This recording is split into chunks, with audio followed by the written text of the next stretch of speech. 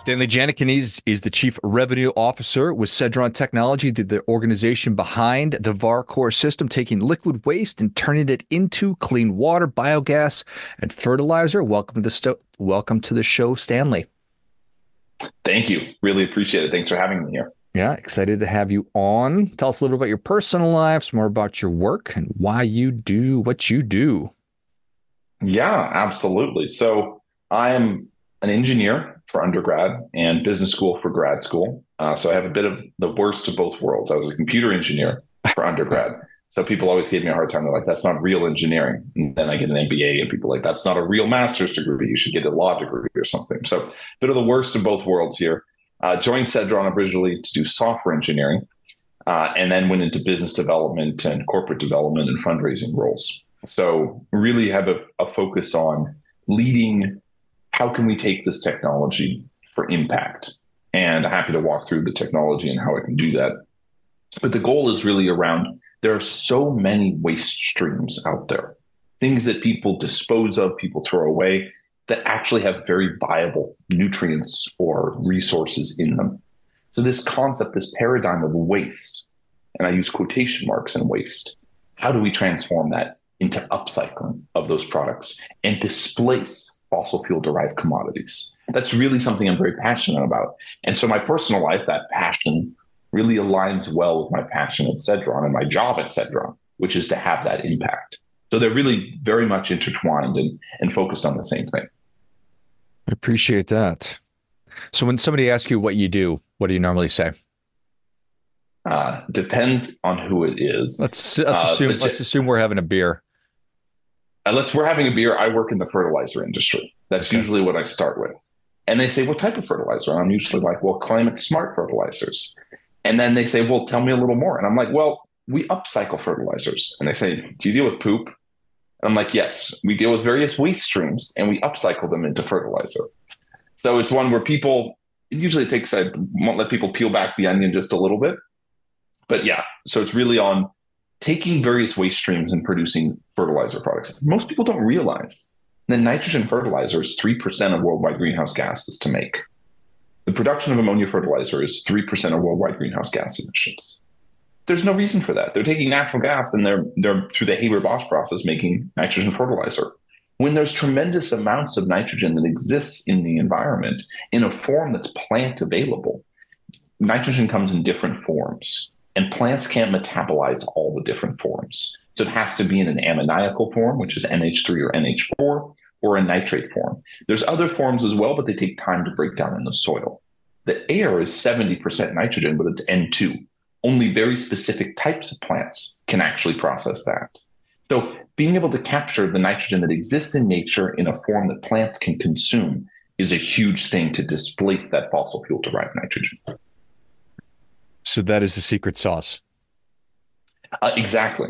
Actually, I tell people that there's really two groups of people in the world that we want to disintermediate. And one of them is the production of nitrogen fertilizer, 3% of worldwide greenhouse gas emissions. The other is wastewater treatment plants, which is about 3 to 6% of worldwide greenhouse gas emissions, depending upon how you measure it.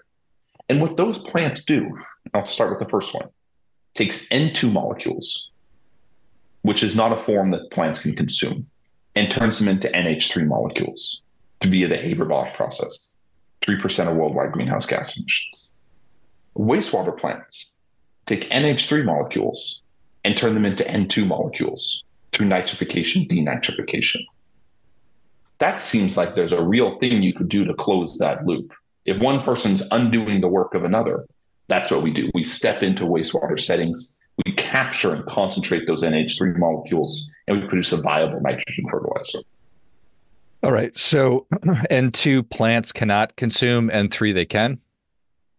NH3, so ammonia. N2, there's certain types of plants called nitrogen fixing plants that really have nitrogen fixing bacteria and such things like legumes that can process N2.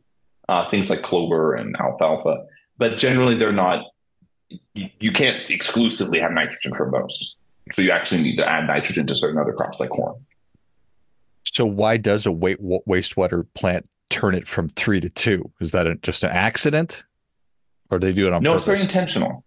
It's a very dilute, and they do it on purpose, and here's why. In a wastewater setting, the nitrogen is very dilute in these streams. And the problem is it's dilute enough where it's really difficult to capture and concentrate.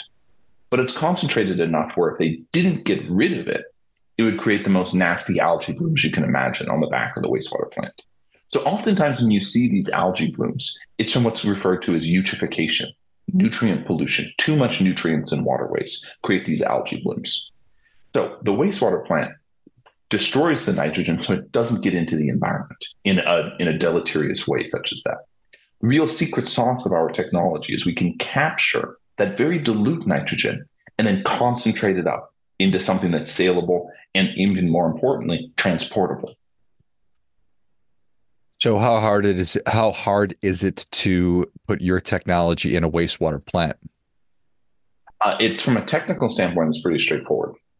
Anytime you're dealing with public infrastructure, there's a political process you have to go through. It takes a lot of time from a political standpoint.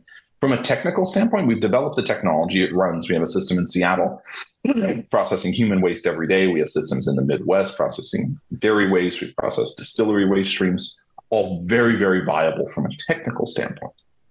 It's purely the political process of going through the public process and procurement for wastewater plants. We're in the middle of that process in many places. And it's one where we feel as we continue to grow in that space, we're going to truly transform the wastewater space for the better of society, right? It's less expensive than conventional technologies too. So when you're less expensive and you're solving an environmental problem, that's impactful. Because if you can make money from being an environmentalist, everyone will be an environmentalist. That is the truth. This is a really, really dumb question, but what I'm going to ask anyway, or maybe it's a great question. On planet Earth, within the planet, is there new water that is being created all the time, or is it the same water that's just constantly being recycled? There are two pieces to this. There's the fresh water that rains. So out of the ocean, the water will evaporate and it won't rain. You get Great Lakes rain, that kind of stuff. That's water being recycled. There are chemical processes that happen that are producing new water molecules. So, for example, when you run a jetliner, it has hydrocarbons in it. And you've seen the tails on the airplane. You'll see it in the sky, right? And it looks like a cloud behind it. What that is CO2. And if you take hydrocarbons and you combine them with oxygen, you end up with CO2 and H2O.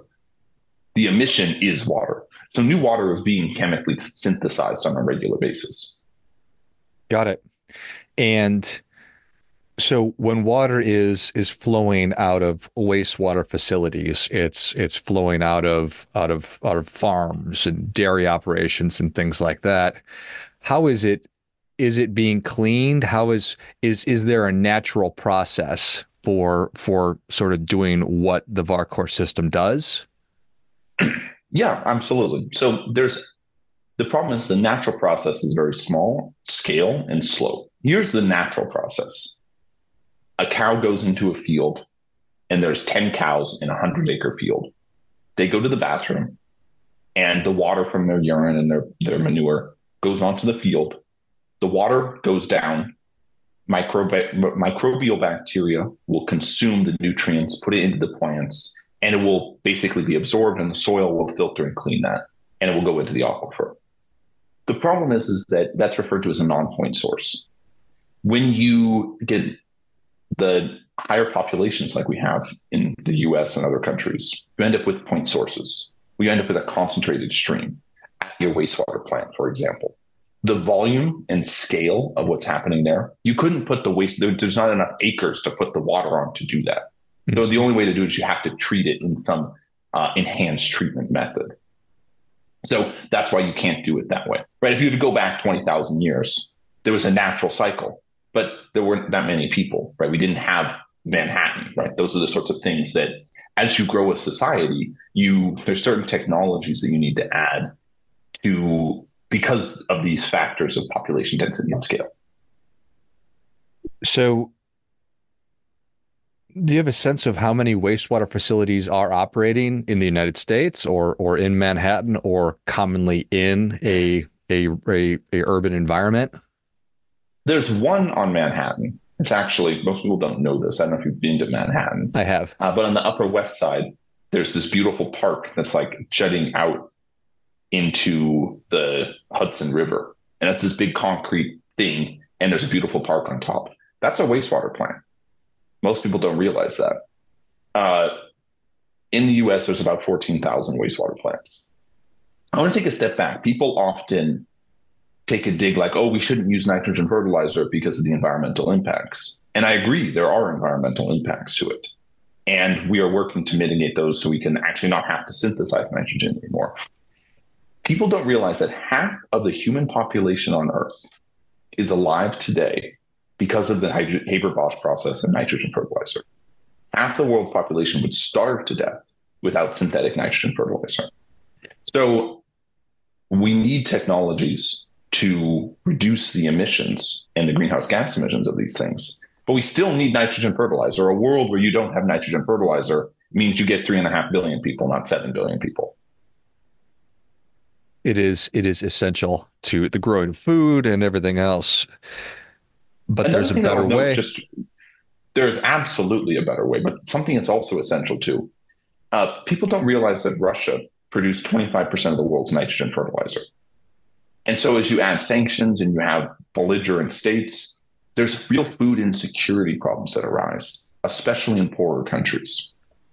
Because I don't know if you track the price of nitrogen fertilizer. It was 4x as expensive last year as it was normally.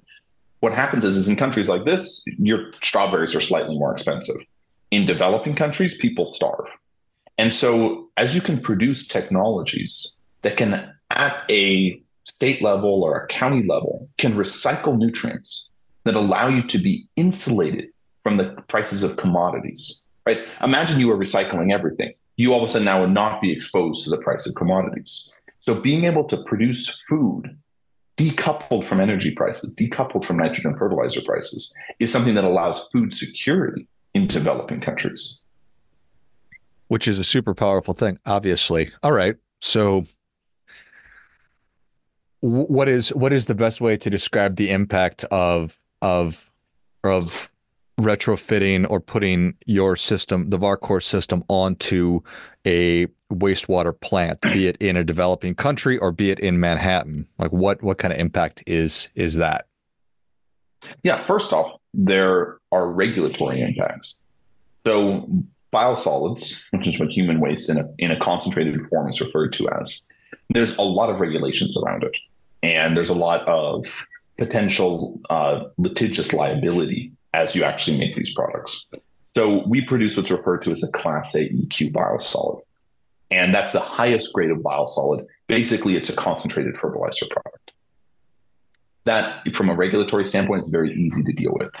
Many wastewater treatment plants, especially large wastewater plants, currently produce a Class B product, which is not a nice product. It has pathogens in it. It has odors. It is wet. It has to be applied on specially permitted fields. It has to be monitored. It's very expensive to deal with. So immediately there's a regulatory impact.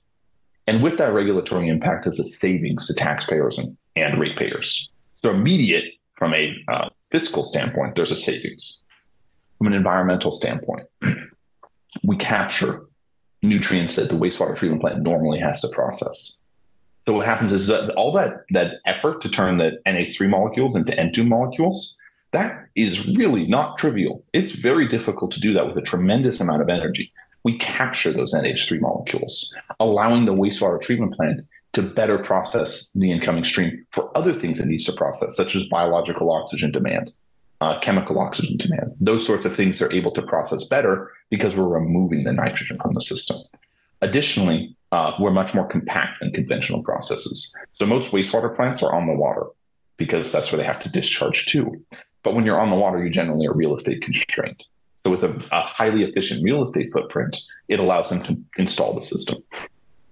But the biggest piece is really around financial savings and the environmental savings from allowing them to have higher capture efficiencies of the nutrients and then process the rest of their water better. For example, in the Puget Sound region, which is where our Seattle processing facility is at, which is a somewhat impaired waterway. We're removing hundreds of thousands of pounds of nitrogen from that watershed every year. And that allows us to really have a meaningful impact, all the while putting downward pressure on the cost of wastewater treatment in the region. We're less expensive than conventional processes. That's really cool. It's exciting. Also, sort of hard to quantify taking 100,000 pounds of mass material out of water. It's amazing. So, what does it actually look like? So there's two pieces. So there's the total biosolids flow, which is 150,000 tons a year. So we're taking 150,000 tons of waste every year. We're producing about 130,000 tons of clean water. That's just beautiful, crystal clear, clean water. The rest of that is the 20,000 tons. We actually separate into a concentrated nitrogen fertilizer and then a concentrated multi-nutrient fertilizer with nitrogen, phosphorus, and potassium in it. Volumetrically, I think I remember this number just to give you a visual. EB Mud, which is the East Bay Municipal something district in San Francisco, I can't remember the exact name, wastewater plant in San Francisco. If you were to take all the biosolids in 1 year from that wastewater plant, it'd be about 30% up their baseball stadium. That's wild. I mean, imagine a baseball stadium and fill it a third the way full. Yeah. So that gives you an idea of the volumes. And that's one wastewater plant in one city. And San Francisco has numerous wastewater plants, right? So I use that as a nice visual to show the scale of the problems we're dealing with here are huge. The costs currently involved are huge with a deleterious environmental impact. So if you step in with a technology that's less expensive and solves the environmental problems, both from a nutrient pollution standpoint and a greenhouse gas emission standpoint, and you're less expensive, that's pretty cool. Totally agree. So the opportunity is massive. The challenge is we want to keep people safe and we have existing laws and we're doing things the way that we're doing them currently. So we're just trying to get people to change how they're currently doing things. Exactly. But I think the key here is that lots of people in the wastewater space want to change. They want to get better because nobody wants to have an old wastewater plant. They want to be the best. What they need is public support. What they don't need is someone just showing up to every city council meeting protesting because it's new. And it's not even that new. We've been doing this for years, right? I was at a city council meeting in Florida and we're presenting this thing. It's going to produce like 40 manufacturing jobs in this region, really good jobs. It's going to have a huge tax base. It's going to be less expensive for the city. And someone protested. And there was not a single thing that you can actually measure. And they're like, I'm against it. And so what I would ask people, if people want to make an impact here, support your local governments to do productive things. Don't just block things. Right? This idea that's not in my backyard, this NIMBYism, creates all sorts of problems. And for us in wastewater, if you say the words biosolids, people get freaked out. And it's just stuff. It's nothing even that important. And people really get wound up. So I'd ask if people want to make an impact, support your local governments to make change. Don't block everything. How very, very human of us. Stanley. It was really funny. You're like, really? You're not you're not for this. What? Yeah. Like, nope. Thanks. Thank you. No. Exactly. Oh man. Well, Stanley, thank you so much for coming on. Where can people learn more about you and Cedron and the VARCOR system? Yeah, absolutely. I'm on LinkedIn. You're welcome to see me there, Stanley Janicki. Our website, www.cedron.com. You can read about our VARCOR system. And feel free to reach out. We're at various conferences in the wastewater space, and the dairy space, and the stillage space, and hopefully we can connect. Like it. Well, if you enjoyed this as much as I did, show Stanley your appreciation. Share today's show with a friend who also appreciates good ideas. Go to cedron.com, cedron.com, and check out everything that Stanley's been talking about today. You can find Stanley Janicki, Janicki, on LinkedIn, and I'll list all those in the notes of the show. Thanks again, Stanley. Perfect. Thank you so much. Really appreciate the opportunity. Until next time, remember, do your part by doing your best.